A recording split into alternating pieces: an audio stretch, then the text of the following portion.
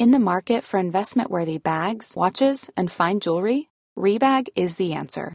Rebag is a luxury resale platform where each piece is carefully inspected by experts to ensure quality and authenticity. Use Rebag to buy and sell finds from the world's top brands, including Louis Vuitton, Chanel, and Cartier. Head to Rebag.com to get 5% off your first purchase with code REBAGNEW. Shop today at Rebag.com. That's REBAG.com. And use promo code REBAGNEW for 5% off your first purchase. When you're ready to pop the question, the last thing you want to do is second-guess the ring.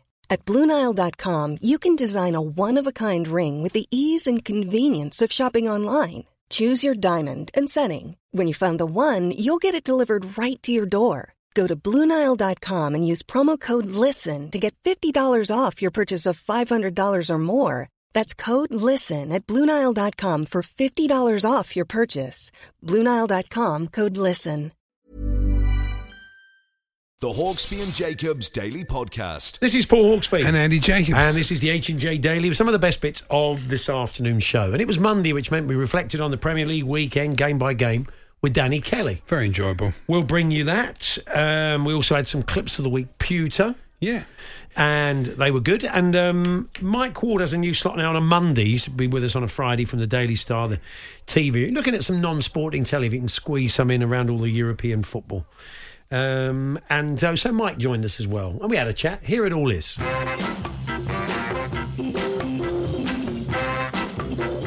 Good afternoon, everyone. Good afternoon, Andy. Good afternoon, Paul. I couldn't believe there wasn't any rugby on last night on ITV. I thought there might be the 5th versus 6th playoff. Well, look, it's interesting, this, isn't it? Because the England players are now going to have to stick around for more or less a week. That's ridiculous. When you remember, and as is the Argentinian players, when you remember that their season has started, their clubs are now playing rugby, and I'm sure would like them back and getting ready to play, many of them. But a 3rd and 4th place. And I always thought to myself, there can't be a player out there who looks back fondly at a 3rd and 4th place and wants anything to do with it. Then we chatted to Paul Parker, who played in the game between England and Italy in Italia 90. And he said he absolutely loved it. So what do we know? No, I think football's different from... also, football in 1990 is a very different thing from rugby in 2023. Yeah, and even football in 2023 with the amount of games they play. That's true. It's true. I've got a guest for Nigel, by the way. This is very exciting. It's Villa's Douglas Luiz. Yeah, I saw this. Incredible. Douglas Luiz produced a fishing celebration. He said, I like fishing so much. When I go to Brazil, every time we go fishing, this celebration is for my friends and my family who I go with. Yeah. So, I don't know. Yeah. I mean, I don't know how tough a booking he is for Nigel. I mean, Douglas Luiz, is he going to be prepared to get up at 6 o'clock on a Sunday morning?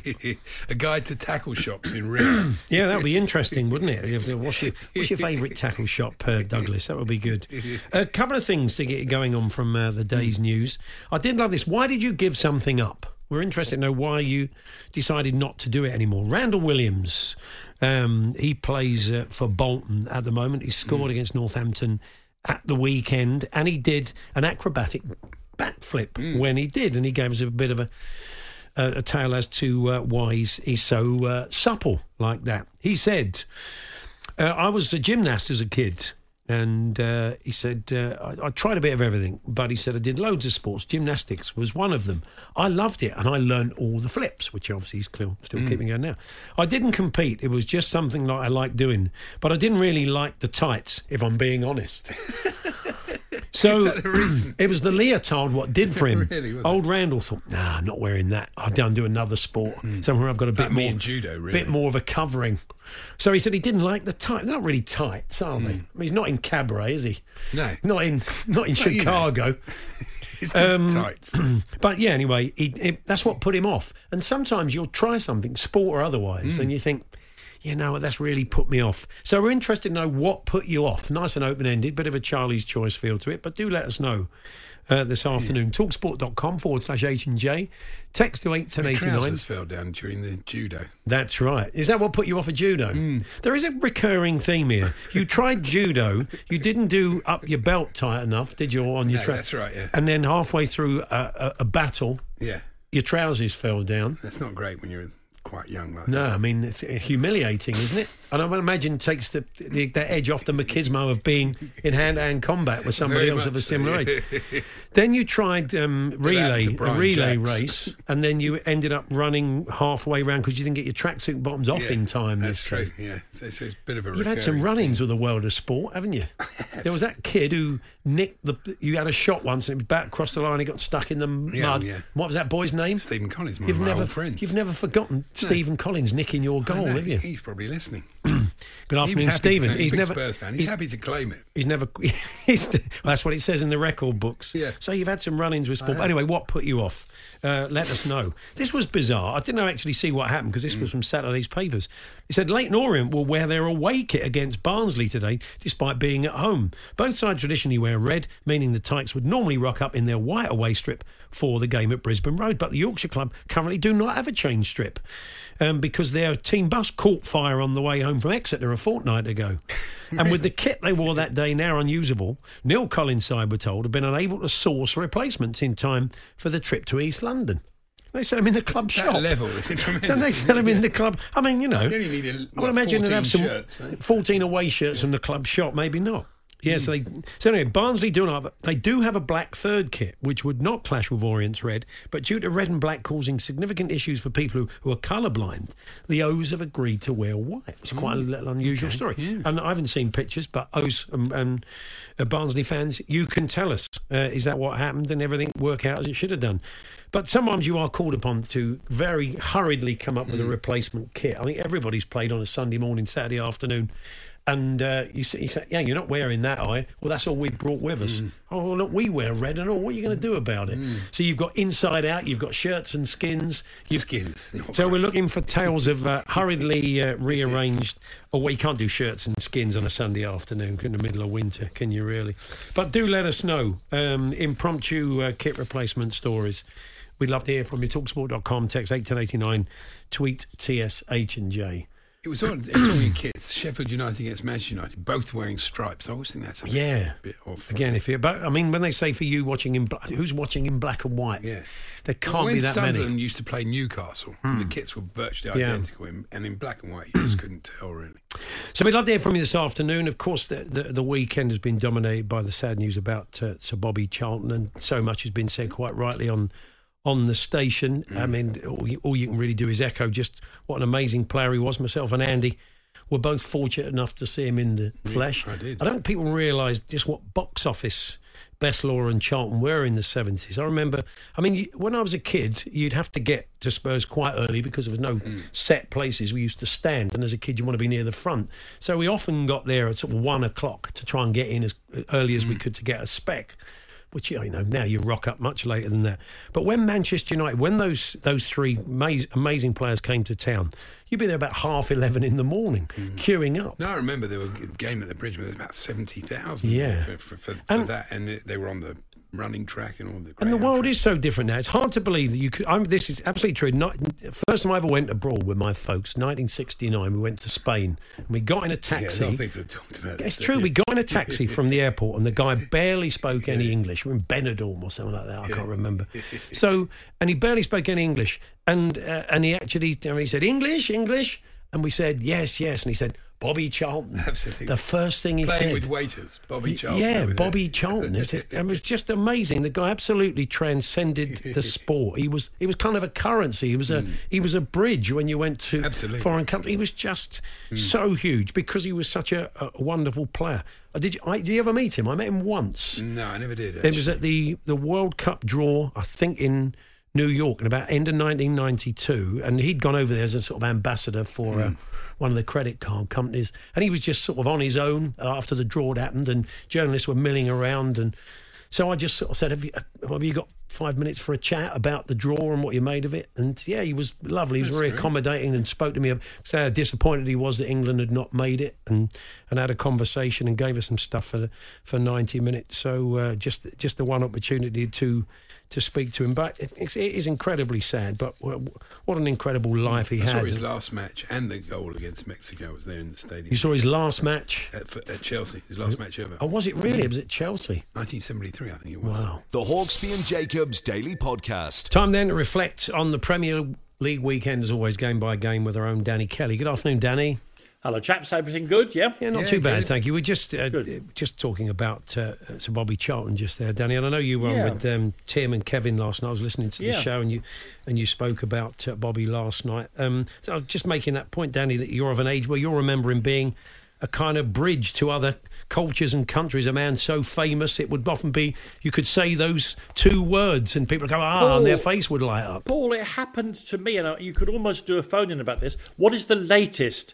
In terms of time when Bobby Charlton was still that. I can tell you for me, I went to a music festival in Japan in 1999. Wow. Now, my Japanese is pretty limited. I think you could probably imagine that, can't you? And I remember getting into a taxi, giving a man a card which had in Japanese the place I wanted to go to. And we were driving along for after a while, and he didn't even say English. He just went, Bobby Charlton. And suddenly we were connected. Amazing. It worked out something about the cut of my jib. And he just went, he tried it under his breath. He went, Bobby Charlton? Yeah. And I went, yes, Bobby Charlton. Yeah. And suddenly there was a human connection. Yeah. I think the point we were making on Trans Europe Express last night, the point I was trying to make was he was the first English player who was global, who everybody knew. Following the World Cup in '66 and his performances in the European Cup final against Benfica in '68, and he won the Ballon d'Or. And as I pointed out, you might have seen a picture I put up on Twitter during the week. He won the Ballon d'Or. There was no big thing about it. Yeah. A French journalist came and gave it to him on the pitch before a game. You know, one of the pictures you put up, Danny, though, really resonated with me because it's amazing. It's the picture of Bobby with his mother, Sissy, when they're going for a header. And I remember this photo when I was a kid, and I wanted my own mum to be like Mrs. Sissy Charlton. Wow. Like, teach me how to play football like that. She was better in the air than you, your mum, though, wasn't she? She was. She used to like to drive an elbow into your face as she jumped your mum. They were a remarkable sporting family because she is, I think, the sister of Jackie Milburn, and another absolute legendary footballer. And I remember once on a phone-in I was doing with the other Danny. We were talking about that photograph and said, Sissy wasn't the best footballer in that family. Her sister, Peggy, was a really good footballer and invented the near post corner. She used to tell Jackie to go to the near post and head the ball on rather than trying to score. Wow. So Sissy, who you saw there, her sister invented the near post corner. Yeah, that's brilliant. If callers to phone-ins are to be believed. Yeah. And the thing is, just finally on this, Danny, is that he was Football of the Year and the first global superstar of football in a sense, and never caught English it for a moment. Obviously, English. Obviously Pele was of course, English one, but and Di Stefano, never courted it. No Instagram, no social media, no promotional deals, just through the brilliance of his football. That, isn't it? Yeah. I think brilliance of the football. I think he may also have had a very serious vein put into his character by having to survive the Munich air crash. Incredible. And also, if you're playing in a team, as he was throughout the 60s, with two absolute pop stars in Dennis Law and George Best, you probably don't get encouraged to come to the front of the queue publicity-wise, do you? Because they're always going to pick those two. But yet, of course, the issue there was it was an amazing combination of players for any club to have at the same time. Absolutely. Oh, yeah, we were talking about that yesterday. What a great triumvirate they were. We move on to the Premier League at the weekend. Aston Villa 4, West Ham United 1. Element of surprise there in the James Alexander-Gordon envelope because I don't think anybody quite saw that result coming, Danny. No. Aston Villa very good. West Ham will be disappointed with the way they played. If you want an example of a country that's not being very well run, Brazil have had a terrible start to their World Cup campaign and are level with Venezuela in the qualifiers. And Douglas Luiz is not in the squad, so that probably explains as much as you need to know about that. Look, Aston Villa are a really good team. Let's not beat around the bush here. 1 to 11, they've got some very good footballers and a manager who knows what he's doing. And I don't want to get the programme sued in the very first section, but I do want to talk about Nicola Zaniolo and pretend to have a head injury. Oh, yeah. Two things about it. One, he is making it difficult for referees to, next time there's somebody with a hedge, because people like Jamie Carragher, me, screaming at television, leave him down there. Yeah. He's not doing his fellow pros any good there. But secondly, he's also putting the Aston Villa medical team into a real spot. So they go on. And either they're part of the fiasco, because they have to pretend, look at his head, do the protocols. They know there's nothing wrong with him. So either they are being fooled by their own player or they're part of the act. And neither is a very good place to be. I think they really need to have a word with him and other players doing this, because the head injuries are really important, and pretending to have them to break up play, which we see all the time, is lessening what medical teams and referees can do to help players who are genuinely hurt. There's a suggestion that if he had to go off for 10 minutes for an assessment and you couldn't bring on a sub until the docs said, no, he's not coming back, that would stop it, wouldn't it? Stop it in an instant. He Absolutely. wouldn't do it, would he? So, No, absolutely. I mean, in a slightly different vein, we saw two players go down very easily, go very WWE this weekend. One was Hwang, of course, for Wolves. I mean, look, if somebody headbutts you, even skims the top of your head, you're going to try and make the most of it. But he did go down like a sack of spuds. And even John McGinn, well, I think he was smacked in the face by Ollie Watkins. Yeah. But he clearly thought, we might get one of them sent off. Down he went, the old legs went from under him. Even Ollie Watkins, listen, what are you doing down there? It was, I'll tell you what struck me. Go on, Danny. No, they're just a reputation of professional footballers compared to other sports people who are as tough as teak. And anyone who watched the rugby matches over the weekend, unentertaining though England's game was in terms of physical toughness, and then you see people throwing themselves to the turf after one nasal hair has brushed the front of their nose, and down they go. I mean, Lewis Cook's an idiot for doing that, and as soon as you move your head forward. But having said that, if he'd stayed on his feet though, Wang, he probably wouldn't have been sent off. I know, but the game would have been better for that. Yes, I do think though, in this game, very, very finally, that West Ham really, they looked odds on to get an equaliser. It shows you the value of having a striker who can score a goal out of nothing. Yeah, that makes such a difference, because really, it was a bit like the Chelsea game. It was 2-0. Then it could easily have been 2-2, easily. But then Watkins got that goal, and that was the end. And they of the never game. quite looked back, Villa. But serious contenders. The job Unai Emery has done has been quite amazing. I'm still slightly unconvinced, but we'll see. Okay, what puts you off? I'm just not convinced that they're going to finish as high as they are at the moment. We'll see. Bad at the office for West Ham, as David Moyes said. They will bounce back, no doubt. We move on then, and our next game is Chelsea 2, Arsenal 2. Number of people, Stephen in Hackney, come on, Andy, where's your rant? Oh, I'm so bored with this. You're not going to rant, are you? No. I'll have a rant about the cricket. I had this yesterday. People saying, is he going to rant? No, because my expectations are so much lower than they have been previously. That's what used to make me so mad, that they'd underperform when they needn't do.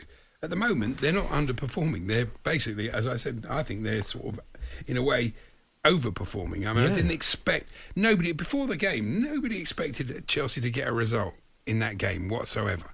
And of course, at the end, everyone's really annoyed. They're really angry that we've thrown it away. We did throw it away, because there's no way Arsenal were never getting back in that game if Sanchez unless you allowed them back in. What do it's going to take time for Chelsea. Sanchez was signed as a number 2. He wasn't supposed to be the number 1 keeper, and that's clear. He does that in every game. He got away with it most of the time. But he didn't get away. We'll come on to keepers and the Arsenal keeper in a minute. But Danny, I mean, things picking up. We've got Chelsea soon, Tottenham a few weeks' time, and a bit of trepidation creeping in. They're starting to put it together, aren't they? Well, Chelsea always do well against Spurs by and large, and I thought I didn't share Andy's pessimism before the game. I thought they could get something out of the game against Arsenal. They are improving, Chelsea. To be fair, they got a fair amount of the luck, didn't they? That wasn't a penalty, the handball.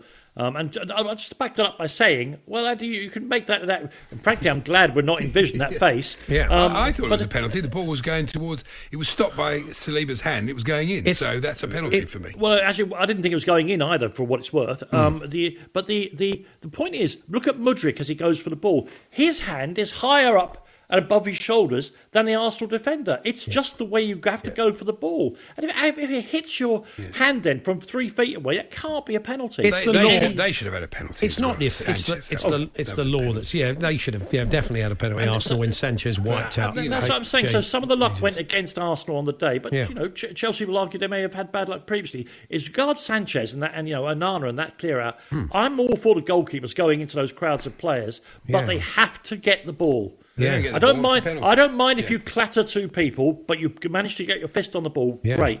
Other than that, it's the same as a foul in the outfield, isn't it? Just running into somebody. It could easily have been 3-0 though. I mean, Chelsea had chances to make it 3-0. That would have been game over. Maybe well, you need us. And they weren't getting back in the game without their gift. We're going to head to the news headline shortly. Just very quickly, David Raya, the Mudryk goal reminded me of what happened in the Tottenham game, which led to Spurs scoring, where anything looped in is positional sense. I mean, maybe we need a goalkeeping coach on this, but he's been done twice like that. The one where Brennan Johnson almost scored, where it came off the bar. A couple of times he's been caught out losing the flight of the ball. Goalkeepers' positions have changed, haven't they? Because they're now an outfield player half the time. Yeah. And some of the basics of where you need to be if this ball is coming have been lost. And Raya, he second guesses the outfield players, and it won't do him any good in the long run. The Hawksby and Jacobs Daily Podcast. Danny Kelly's with us. We're looking back over the Premier League weekend. Our next game up is Sheffield United 1, Manchester United 2. And just an interesting sidebar on this game. Maybe a sign of things to come with 8 o'clock Saturday night kickoffs. Paul Heckingbottom said he was concerned by 3 separate incidents of pitch invasions. One came on and tried to sort of do a selfie, apparently.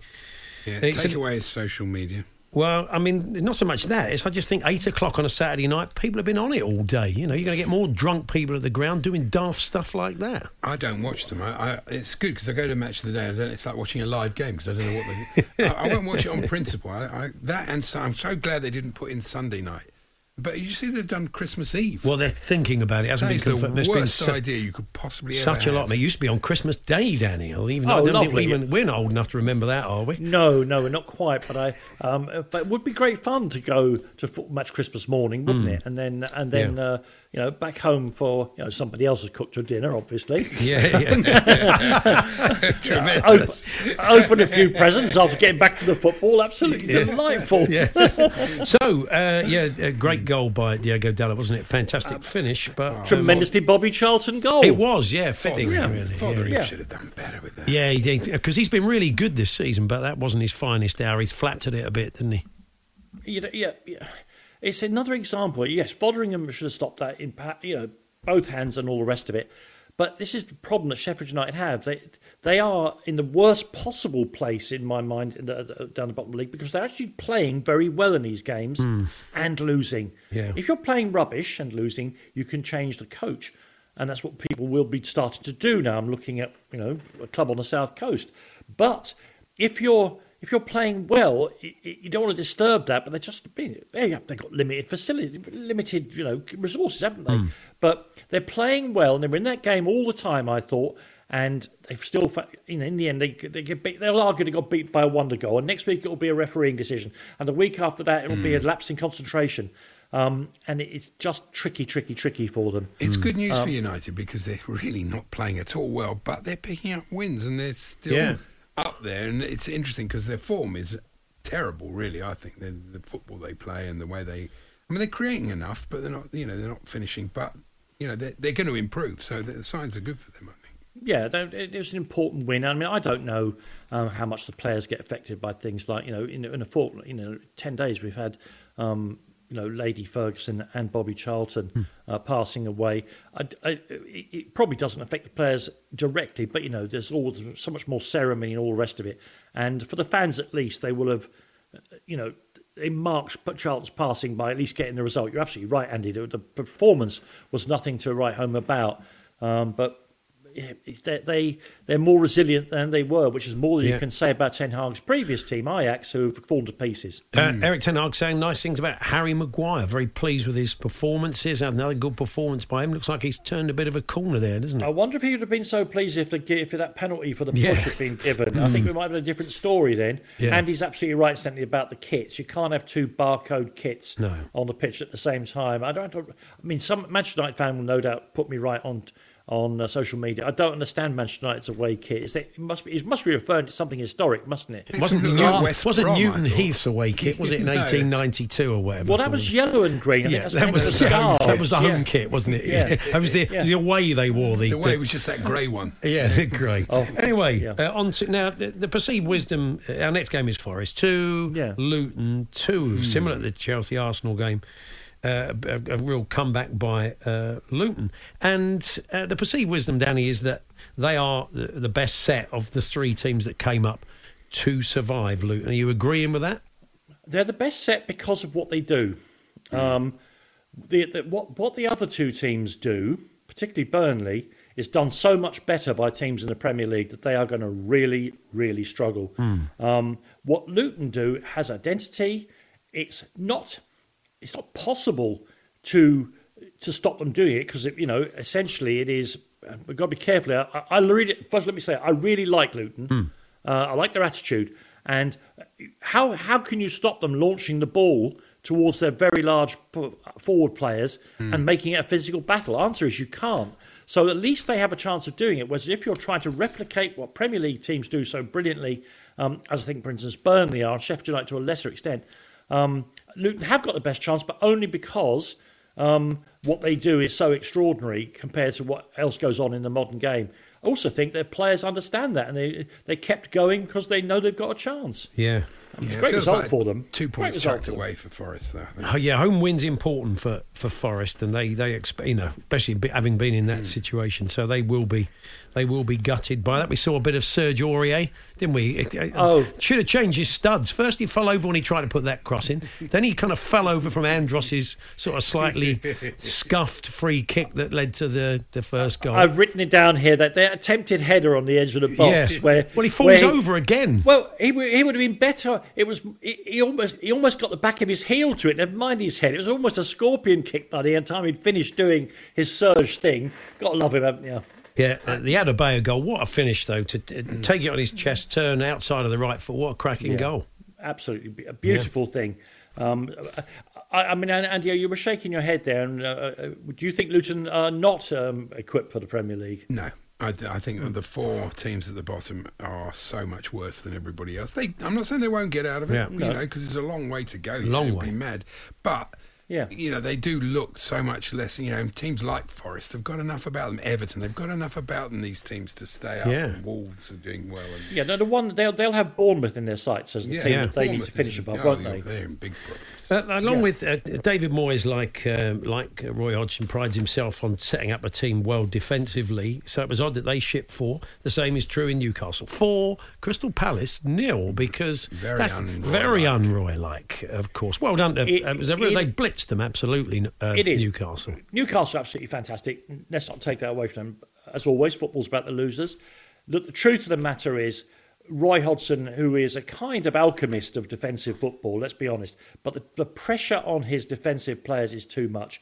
No Eze, no Elise, no Zaha from last year's team. That is just asking so much of the players coming in. And concomitantly, it just means that their defenders are under awful pressure, even against average teams, never mind Newcastle, to keep these clean sheets upon which they'll be hoping to make their escape. Look, they won't concede 4 every week, but the loss of so much creativity currently out of their normal standard of play, I would defy any team outside of Manchester City to lose that much of their forward talent and still be playing well. The stats in this game are interesting, though. Palace still had 17 attempts at goal, which is really that is surprising, amazing, isn't it? And Newcastle. You're going to go and say XG in a minute, are you, 7, but 7 more shots than Newcastle. Newcastle are so clinical, those stats they put up on Match of the Day. They're number 1 in everything. And our own Darren Ambrose, who played for both clubs, talking up Sean Longstaff, saying maybe Gareth will be having a look at him before next summer. And Murphy, such an unsung hero. He had an excellent game. Yeah, Murphy was brilliant, wasn't he? Gareth has his favourites in central midfield, doesn't he? I wouldn't be. No. Sean might have to wait a little while yet. We got Manchester City 2, Brighton and Hove Albion 1. A game that became a whole lot trickier when Akanji got sent off at the end. But funny, just looking at a stat today in the Sun, Brighton are without a clean sheet in 13 Premier League games. And only 2 sides have let in more goals than their 66th since Roberto De Zerbi arrived. I mean, it's the old Vindaloo thing. We're going to score 1 more than you. Maybe that's why they're very entertaining, I guess. It's one of the reasons they're so very entertaining. And yes, that stat is starting to, it's an outlier in some ways. Sooner or later they will keep a clean sheet. But what is definitely true is they're not as defensively sound, even as they were a year ago, when their attacking players allowed them to win a lot of games. Sanchez has gone, so it may not be the world's number one goalkeeper, but it's a change at the back. And the loss of McAllister and Caicedo in front of the normal defenders. That's more of a problem. Absolutely. And if you want to see it, look how much work Lewis Dunk is having to do in every game these days. Yeah. He's doing the work of two men because they're not as good in central midfield as they were previously. Serbia has got all kinds of praise and he deserves it, but he's got something he's going to have to look at now in the next few weeks. Yeah. Because they can't go on like that. It's half for James Milner. Then when you're 37 and you've had a game like that, you must be thinking against Doku. Oh my goodness, yeah. And then when Doku got a little bit tired, they brought on Jack Grealish. I mean, it was cruelty, wasn't it? It was absolute cruelty. It's interesting. There's been a bit of talk about that, Danny, because Doku is playing so well at the moment, and Pep was talking about Jack Grealish and getting him back to his best. But we have got a European Championship next year, and he's a key player. And he's going to get games, but his playing time could well be limited because Doku's fitting right in. He brings a lot to that team, doesn't he? Well, he's brought a bit of thrust where Jack brings a kind of technical brilliance and a bit of X factor. Doku just straightforward thrust, and if you've got players like the Argentinian striker and Haaland, if the ballback's getting beaten regularly, you're in deep trouble. Look, no one can buy Jack Grealish. It'd be too expensive, and who could pay him? Simple as that. I don't think he's in any. Thank goodness Haaland's drought is over. I'm very worried for him. Huge. I know. Thought I might have to drop him for a while there. Finish for the second was corker. The Hawksbee and Jacobs Daily Podcast. 3 more games to squeeze in as we reflect on the Premier League weekend. It is Brentford 3, Burnley 0. Much needed home win for Brentford. Thomas Frank, I see Danny, rewarded himself, him and the missus. Takeaway tapas. They were having that night. And after the game, it allowed him to say, the players were magnificent. They deserve jamon serrano, manchego cheese, and, of course, patatas bravas and a nice glass of red wine. So, So that's you don't often get that in a press conference after a game. He was running through his menu for that evening. Yes, and, good to see that he hasn't given into the local traditions and taken the lady wife out for fish and chips. Yeah. So, look, this game... Brentford have been in, Andy knows better than me, very poor results. I don't know about their form particularly.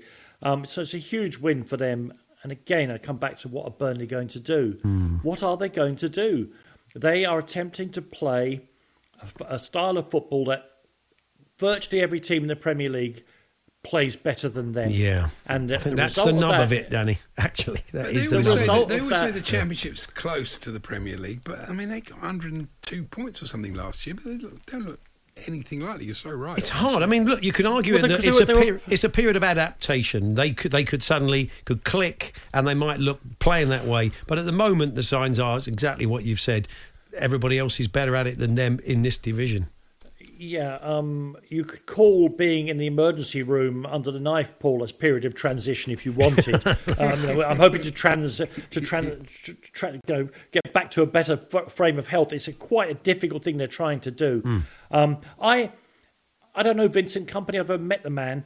He seems to be absolutely fantastic bloke and all the rest of it. And we know now that in modern coaching, the whole idea is that you don't need to be adaptable. You need to stick to your principles.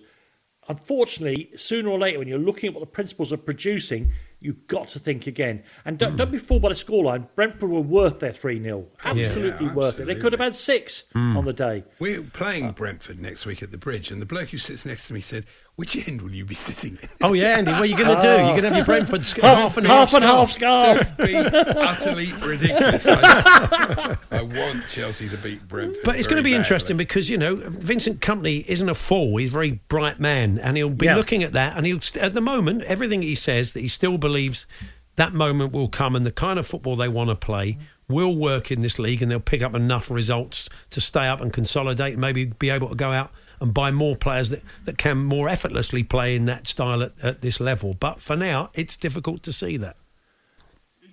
They can't buy a player for another 12 games. No. So if the current forms, and of course they'll play some teams who are not so good and they'll pick up a few points. But currently, come January, they'll be so cut adrift that they aren't careful that no amount of remedial work will do. They've got to do something now. I don't know what it is. I'm not pretending I know better than Vincent Kompany. It may just be they've got to pick the players who are more solid and try and stay in games longer. Let's move on then. Mbeumo's having a great season. He's a top player. Yeah, they'll do well to keep him. Bournemouth 1, Wolves 2. It's not about me, Derby Gary, but we all know kind of really you would have been got back on that coach and been a big beaming smile on your face, because it must have been a dish best served cold, whatever he says, really. The karma balance here in the universe. Gary's joy balanced out by what must the Bournemouth board have been thinking as they watched the game unfold. First of all, let me just say something, not for the sake of being controversial, because I believe what I believe. Pedro Neto is currently the best player in the Premier League. Yeah, he's playing very well. Yeah. Oh, my goodness. Pedro Neto will keep Wolves up if he stays fit. Or holding up a City shirt in January. Yes. Well, they can't. I mean, hang on. They've got Doku. They're going to get Neto as well. Possibly, it's possible. But I mean, obviously, the result, as brilliant as it was for Gary, was just terrible for Anthony Irueta, who, we know that he's a good coach, but he's got himself into a situation there where, again, he can go and talk to other Spanish coaches who have come here and not done well. Unai Emery at Arsenal, and it's a different league. Yeah.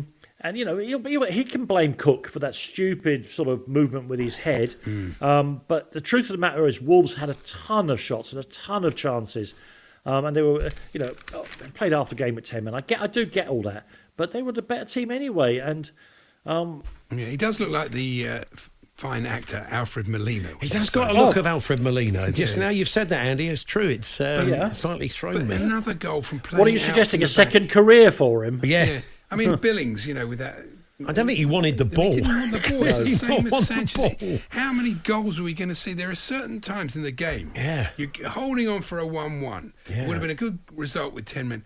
Just boot it up the pitch. Why are you playing it like that? Yeah. Absolutely ridiculous. Oh, Andy, you're literally the FA's heresy police will be coming round to the studio. Charlie Hughes. You're not allowed to say that. The now. Charlie Hughes of TalkSport. No, I noticed a lot. Admiral Thompson, Man City aren't afraid to go long, and Arsenal on Saturday also went long. Mix it a up. few times, yeah. Liverpool 2, Everton 0. I see Ali was getting a bit of clog for giving Salah man of the match, which he kind of did address on breakfast with Andy Townsend this morning. When the guy gets the two big match-winning moments, even in it wasn't his finest game, he was pretty quiet beyond that, but then he pops up in the right place for the second. Did feel for Everton. Again, it was another game of odd refereeing decisions.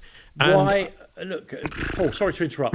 Why are Everton not going bonkers about what happened in that game? Yeah. Because they got a player sent off for 2 yellows, quite rightly. I've got no problem with the sending off. Ashley Young should know better at his advanced age.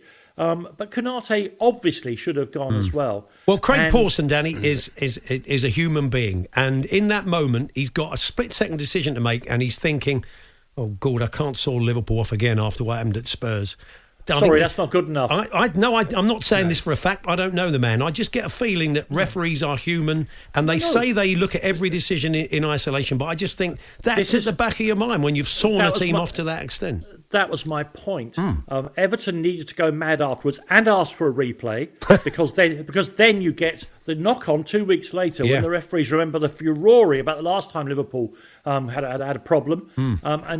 Sean Dyche is too straightforward a bloke to get into all that, but it was clear that I thought you're right. I thought Pawson in the back rooms of his subconscious might have been thinking, oh, now I've got to send off a Liverpool player. That was Pawson.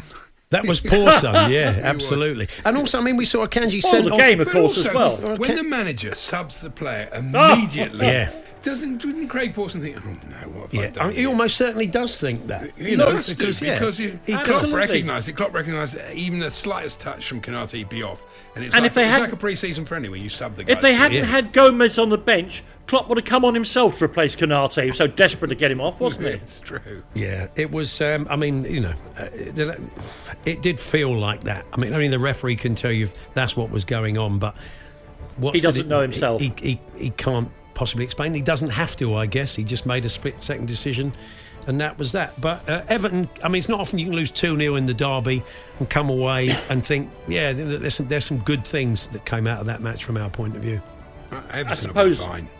Yeah, but I suppose they endured a siege and did it together. There was a togetherness about them after they went down 10 minutes. They can lock into that. They could have lost by more, let's be true. Yeah. The Hawksby and Jacobs Daily Podcast. One size fits all seemed like a good idea for clothes. Nice dress. It's a t-shirt. Until you tried it on.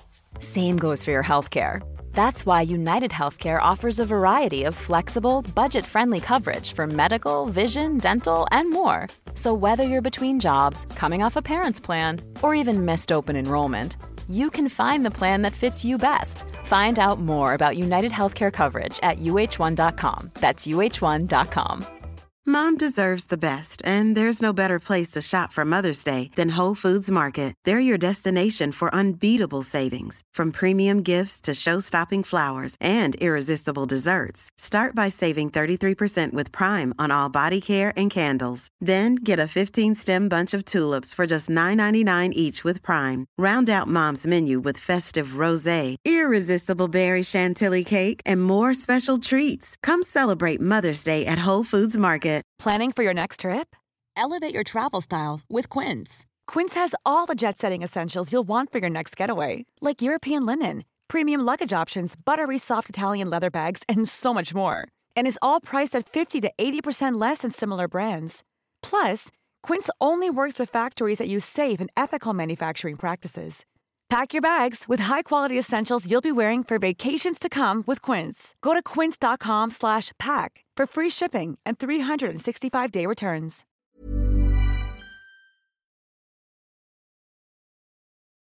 The Hawksby and Jacobs Daily Podcast. A few of you hoping Andy would do a rant after the Chelsea-Arsenal game. David Manchester points out Andy got quite upset at the idea that he would do a rant. In fact, only Andy could rant about being expected to rant. Good. You did kind of have a rant about that. I did have a rant about it. Yeah. We also asked you about why you gave things up. We were telling you the story now of Randall Williams at Bolton, who did gymnastics as a kid. He now does the old backflip celebration, but gave up gymnastics. He didn't like the tights. Yeah, the tights weren't for me. He said, yeah. didn't like the tights. Couldn't run in pads. That was cricket for me, says one of the listeners. I can't be doing with this. So do let us know. Talksport.com/H&J. Text to 81089. Tweet to TSH&J. We've had a few messages coming in, among them from Jonathan, the Palace fan. Did Andy make the pasta restaurant yesterday? Because you were on with Max Rushton, weren't you? Yeah, it's a very popular restaurant around here. Yeah. I had my wife with me and I said, let's go there after the show. Yeah. But the thing is, you have to queue for ages. And the producer who was on, Sam, he said to me, no, there's a virtual queue. You can get the QR code and all that, and you can join the virtual queue. So I did it. And then I realised I'd booked the table. It suddenly came through. It was going to be before the show ended. I thought I'm going to have to leave 5 minutes before the end. Pushing it a bit, isn't it? Beat the traffic. Yeah. Cheers, George. Cheers, George. See you in a fortnight. Yeah. But it just about worked out okay, and You still fine. got in? We got in. That's Enjoyable good. meal? What did you have, said Jonathan? That's a bit much, Jonathan. It's too much information. Too much info. Mind your own business. No, I had a pasta. That's okay. what they serve there. It'll be no more specific than that. If he tells you, he'll have to kill you. Victoria Beckham is in talks to star in her own TV documentary good. after husband David's smash hit for Netflix. Yeah. A source who doesn't exist whatsoever said, it's early days, but everyone's very excited about this production. I'm not. Yes. Not at all excited about it in any shape or form. Okay, maybe you're not the target audience. Well, I suppose you are in a way. No, I'm not. Lake Norham, well, they're awake at home because they played at the weekend against Barnsley, who haven't got an away kit because it caught fire in the coach. That's the truth. We're asking you about impromptu kits. I played in a Gaelic football match. When we got to the game, we realised these shirts were in a black bin liner and someone had actually thrown them out thinking they were a bag of rubbish. We had to borrow shirts from a team who had just played a game in the pouring rain. Imagine pulling those on. No, It'd be like pulling on the current Villa shirt, wouldn't it? Yeah. After it hadn't been worn. Funny enough, we lost, said Pat from Stoke. So thank you very much for that. Impromptu kits. Talksport.com, text 81089, tweet TSH&J. I did get very angry about the cricket on Saturday. Yeah, understandably, it was appalling, pitiful. wasn't it? And the coach, who I don't rate whatsoever, didn't rate him from the word go, and Joss Butler, I don't think is a great captain, and it's really affected his batting. Yeah. It's gone from being one of the best white ball batsmen in the world to can't get a run, and that's not good. But they admitted it was a big blunder to bowl first against the South Africans in gruelling heat and humidity. You think, really? Who would have thought that? that it'd be worse playing in the absolutely boiling, humid conditions during the day than at night when they... Honestly, absolutely balmy. Did you see this bloke who looks like Roy Chubby Brown? Yes, yeah. He's looking like Cabby. He says he's fed up with being mistaken for potty-mouthed comedian Roy Chubby Brown. He said, I like telling jokes. I've memorised some of Chubby's material. Although I leave out the offensive stuff. I think not much left after that, really. A kind of clean Chubby Brown act would be slim pickings, I would. But no, actually, yeah, that's unfair on him.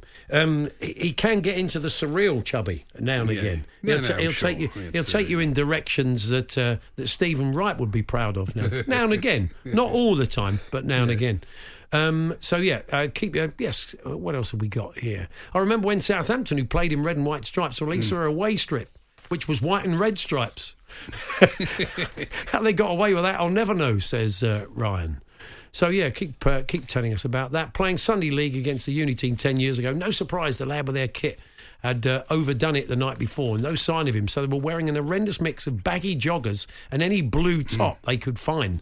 We were keen to get the game on, so just let them crack on, but felt a bit hard done by when the ref started picking on us because a couple of lads had taped their socks with unmatching tape.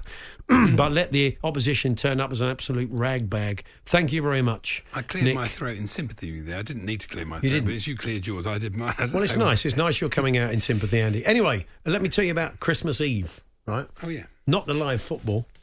Well, that may put the kibosh on one or two people attending every Christmas Eve. Although I believe this year it'll be like the 22nd. It'll be the 22nd, won't it? Yeah, it's traditionally a Christmas Eve show that we do when we invite a bunch of the TalkSport listeners into the studio. I'm sure if you've listened to the show before, you're aware of the drill. They come in, we have a chat with them, we find out what they're all about. TalkSport. We also play some great old clips, have different guests popping up over the 3 hours. So it's a chance to come into the TalkSport studios and share the day with us, share the afternoon with us. It will be on Friday the 22nd of December this time. And the way, if you'd like to come along and bring somebody along with you, we have a kind of form. So you can tell us a little bit about yourself. And that's on TSH&J, at TSHANDJ on Twitter. And you can just click through, or X, I believe, and you can just click through, download the form and just tell us a little bit about yourself, why you'd like to come in, some really interesting facts. Give us something to work with. So when you come in, you've got this beautiful CV that we can have a little bit of a chat about. Good. Just interest, whatever you think would be of interest and would work on the day. But we'd love to see you. We get a good turnout and it's a lot of fun. So if you can join us at TSHANDJ at Twitter, the form is there and you could be with us in the studio between 1 and 4 on Friday the 22nd of December. The Hawksbee and Jacobs Daily Podcast.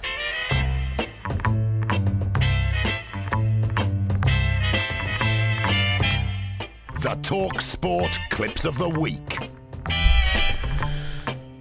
Well, kind of. It's Clips of the Week Pewter once again. We take you back to April/May 2005. Some old clips that have resurfaced after all these years, and we bring them to the producer. Curates them, and we've not heard them since. So we've dusted them off. We can't call them gold. We hope there's some gold in there, a few nuggets. And we're going to play you a clip from last week and give you a little bit of information on the backstory from it, because it caused quite the stir last week with the perpetrator as well as the TalkSport listeners. So we'll do that for you at the end. But first, let's get underway with this week. Andy, would you like to kick us off? Yeah, let's start with the travel. Queuing traffic at the moment clockwise between junctions 29 and 30, the A127 to the A13. Two lorries. There's two lorries in the Tolleries. Yes. This is Patrick Kinghorn and Jason Cundy. There's no doubt what the game of the weekend in the Premiership is, Jace. Yes, you're right. Selhurst Park, Crystal Palace, Southampton. Yeah, I think he probably did need a bit of a nudge there, Pat, definitely. Here's Graham Beecroft looking ahead to the Champions League final. As far as the kit in the final is concerned, Milan are going to wear white kit, although I believe they did win the toss, didn't they, and could have actually worn their black and white shirts. But they got the Milan fans on side, didn't it, really? The Juve fans would have loved that. Brilliant. This is Mike Parry talking art. What could go wrong? I can argue and say it doesn't look like art to me. I can't say that's not the theory of relativity, but I can say that is not art. Because like you, I believe art to be the hay swain. Yeah. Is it the hay swain? Yeah. The hay swain. John, I don't even want to attempt how you mangle John Constable's name. I think we'll leave that. We'll steer clear of that. Yeah, a hay wain, Mike. Not to be deterred, the art chat kept coming. I think 75 or 80% of art is a con trick. A painting to me is Leonardo da Vinci or the Dutch masters. Or the hay wain, any masters who painting that you see in the Loire in Paris. What's he doing in the Loire? Isn't that a river? He's in the valley.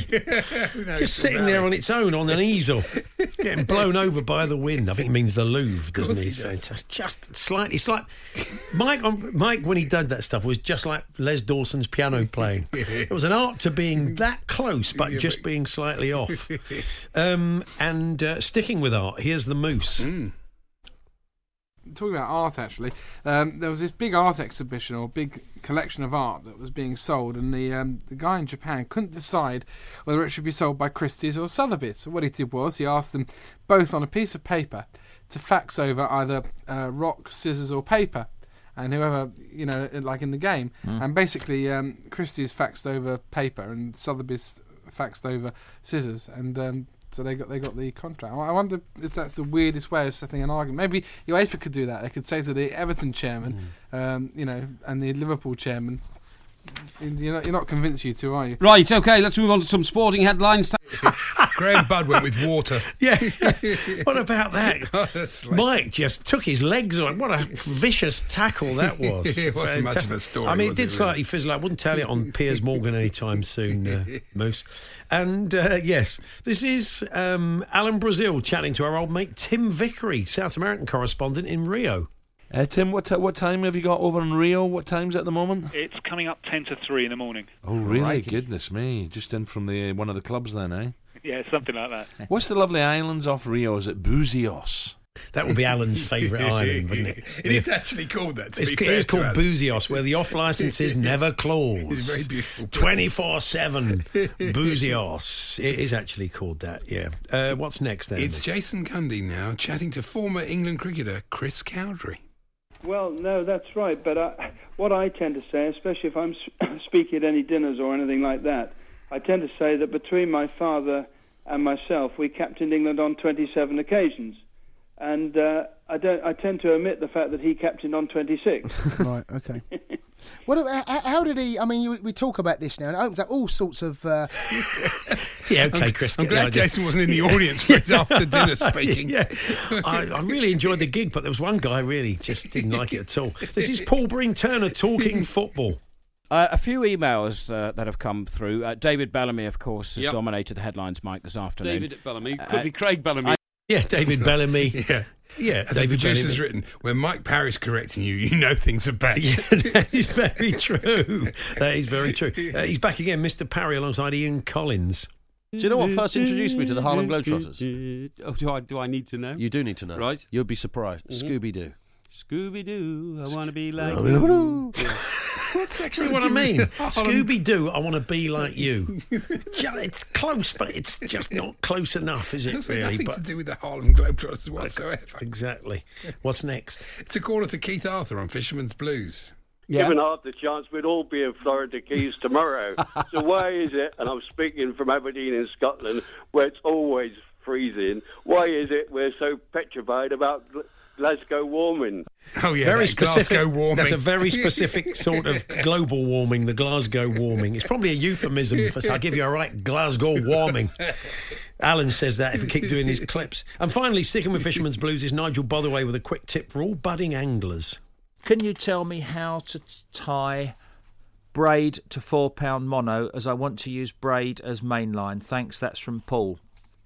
Quite simple, that one, Paul. Be careful, because you have to be careful with braids that they don't cut into fragile monos. What I would actually do is tie the mono to the braid, so to speak. I'd do like a half granny in your braid, thread the mono through that, do a whipping knot to that and just tease it down. And then the pressure's not on the mono. Or else the other one you can do is just a simple grinner to grinner. do about a 3-turn grinner in one and a 6-turn grinner in the other, and they'll come up nicely, and that'll cast off your spool well. But test them before you use them. There are others, but they're a bit more complicated. I can't really do without waving my arms about. Yeah, when you say it's quite simple, Nige, I'm afraid you lost me. Won't the fish get scared if you're just grinning at them? Yeah, he's got a right grin. It's putting me off. I'm not getting on his hook. He keeps grinning at me. What a creepy grin. So there we are. There's Clips of the Week, Pewter. Last week we brought you one that created a bit of a stir, featuring Jason Cundy. Let's bring you that again. The Game on Talk Sport with The Times, the #1 quality compact. Join the debate. Now, Jason got in touch with me during the week. He said, mate, that is so funny. I know, Emby. And I said, do you remember doing it? And he said, I do. If you listen, I do it before the guy stopped speaking. I thought I could get it out before the light came on. We came back a second early and my fate was sealed. Oh, dear, what a shame. Let's have it one more for the road. Bring it one more time for those you can hear. That's the director's cut. You can hear what Jason meant. The Game on Talk Sport with The Times, the #1 quality compact. Join the debate. He's got a point, actually, when you hear it. He did cut it incredibly fine, though, didn't he? It's like a game of sort of burpee roulette he was playing there. But thank you, Jason, for that. The Hawksby and Jacobs Daily Podcast. Well, here he is in his new slot. Lovely. Every Monday to allow us to preview some of the best telly of the week. Yes, a bit of a dry week this week, I think. Not a massive amount of new programmes. Hopefully here to bring it to life is Brighton and Hove Albion supporting Star TV columnist Mike Ward. Good afternoon, Mike. Afternoon, guys. Yeah. And what about Brighton? Quick review of Brighton at the weekend? Well, yeah, no great surprises. Game of two halves, but, we have a little bit of work to do, I think, in certain respects, and I'm a little anxious about Ajax on Thursday. So they're not playing very well. They're not playing at all well. So a lot of injuries mounting up. Poor old Solly March. Solly March is going to be out for a while. Yeah. It's a difficult. I mean, I think the Zerbi's come on and said, we've got the pressure of Europe, and I'm thinking, yeah, but you've only actually played 2 games in Europe. I know you have to prepare for stuff, but it can't actually really. Hasn't really taken its toll yet. It's a bit early to say it's taken its toll when you just played a couple of extra fixtures and you got yourself knocked out of the other domestic trophy fairly early. Yeah. So I can't remember who that was against. Well, thank you, caller. Let's we'll move. That was Mike there, the Brighton fan. Let's look at the telly. Yes, let's do that. MasterChef, The Professionals. I've got to be honest, I'm not a big watcher of MasterChef. I know Andy does. No, I know I'm not you massive do. either. I like it. It's also very easy to write about, if I'm honest. Sometimes I pick shows that I can write about because you can poke fun of them. But MasterChef The Professionals is the one I've always thought was the most, not boring, but the driest one because, you have the celebrity one and you have, somebody who used to be got run over on EastEnders 5 years ago pops up, or an 80s washed-up comic or something like that. And nobody really, loses much. These are people that are kind of putting their reputations on the line because, you have to go back to work, and if you've messed up on telly, it's slightly embarrassing. So I think it's got a bit more edge to it than usual. And they don't have John Turode in this one. John Turode sits it out and goes and learns how to say. I was thinking talking about John T. Rhodes. You know what? That's my wife always says that. She always insists on calling him John T. Rhodes. And I said, you do know John T. Rhodes is a completely different person. But she just does it to wind me up. Isn't it a bit like the Great British Menu, which I do quite like? It's basically the same idea, isn't it? It's a sort of same idea, but the menu, that Great British Menu, is a funny old format. It's all done regionally, and then they have that strange cooperative thing where all the chefs, when they're under pressure, help each other out. And I'm thinking, well, that's not going to work, is it? How many people can you watch cooking, ultimately? That's true. Really. Professional, amateur. Well, they used to do junior one. Don't think they've done junior one for a while. Junior one. But it's they've changed it a little bit. The format changed a bit during COVID because they couldn't have everyone in the studio. So one of the judges used to sit out the back and put headphones on and watch on a monitor. And now they've kept that bit. VAR. Yes, it is. It is exactly like that. Yeah. Well, no, it's not exactly. Bring back Lloyd Grossman, I say. Wow. Okay. Yes, he's like that. All right, then. Well, that's your thing. At 9 p.m. BBC One tonight. He lives in Gloucester, fairly damning. Anyway, also tomorrow night, 9 p.m. BBC One, The Met, another kind of fly-on-the-wall documentary. Is this kind of hard-hitting expose, or is it sort of PR piece, Ray? To me, it feels like a PR piece, but I mean, basically, obviously, the Mets come in for all sorts of stick and all sorts of internal issues, etc., which have been much publicised. But that is referred to at the start, and you sort of think at the start that this new series, this is series 4 of the Met, by the way, is going to go into that stuff more, but it doesn't. Ultimately, it's just cameras following officers around doing their bit on patrol, etc., etc. But, and again, you're obviously not going to see them in a bad light. It shows the sort of stuff they're up against, and whatever you think of everything else, a decent copper going out and do his job puts himself on the line in a way, his or herself on the line in a way that I certainly wouldn't be brave enough to do. And there's some really quite harrowing stuff. Right. In the first episode alone, but there's things like when they attend an incident and they go through what they know is the procedure.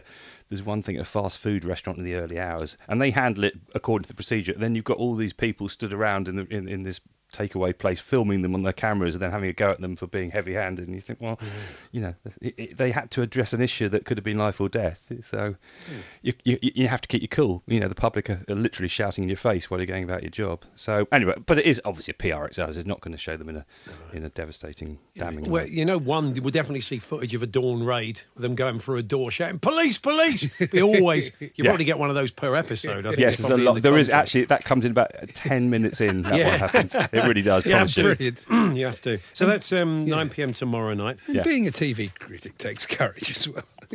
Well, not really. I wouldn't compare the two. Well, people shout at you in the street in the same way in fast food restaurants. He has to wear a body-worn camera wherever he goes because people shout at him. Master Chef de What are you talking about, mate? Actually, with the row I got into with the bloke in front of me at the Amex a couple of weeks ago, I might have to. Wow, you might have to start wearing it. Okay. Oh, no, it's not good when the Told me to wind my neck in. Yeah, rude boy. Yeah, you often get that when it's not going well. The fans set upon each other. They turn. They all turn each other. Yeah. Wednesday night, 8 p.m. Channel 4. It's back. Yes. Series 40. Now, this is a show that I always thought was called Location, Location, Location, but according to Alan Brazil, it isn't. Have a listen to this, Mike.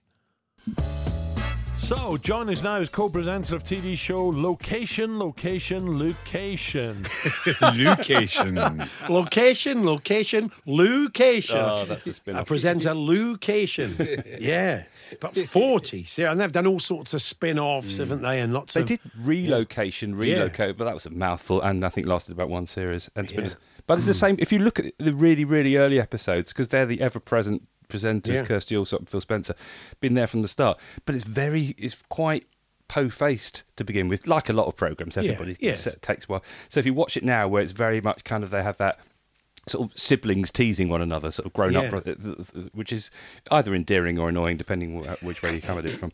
But right at the start, it was all very, very earnest and very serious. So that's how TV evolves. I'm not a big fan of comedy in non-comedy programmes, but there you go. It's when you watch an old one, you don't realise you're watching an old one. And they say, well, this is going to set you back 350 grand. You think, right, we're moving. Then you realise it's from like 2008 or something.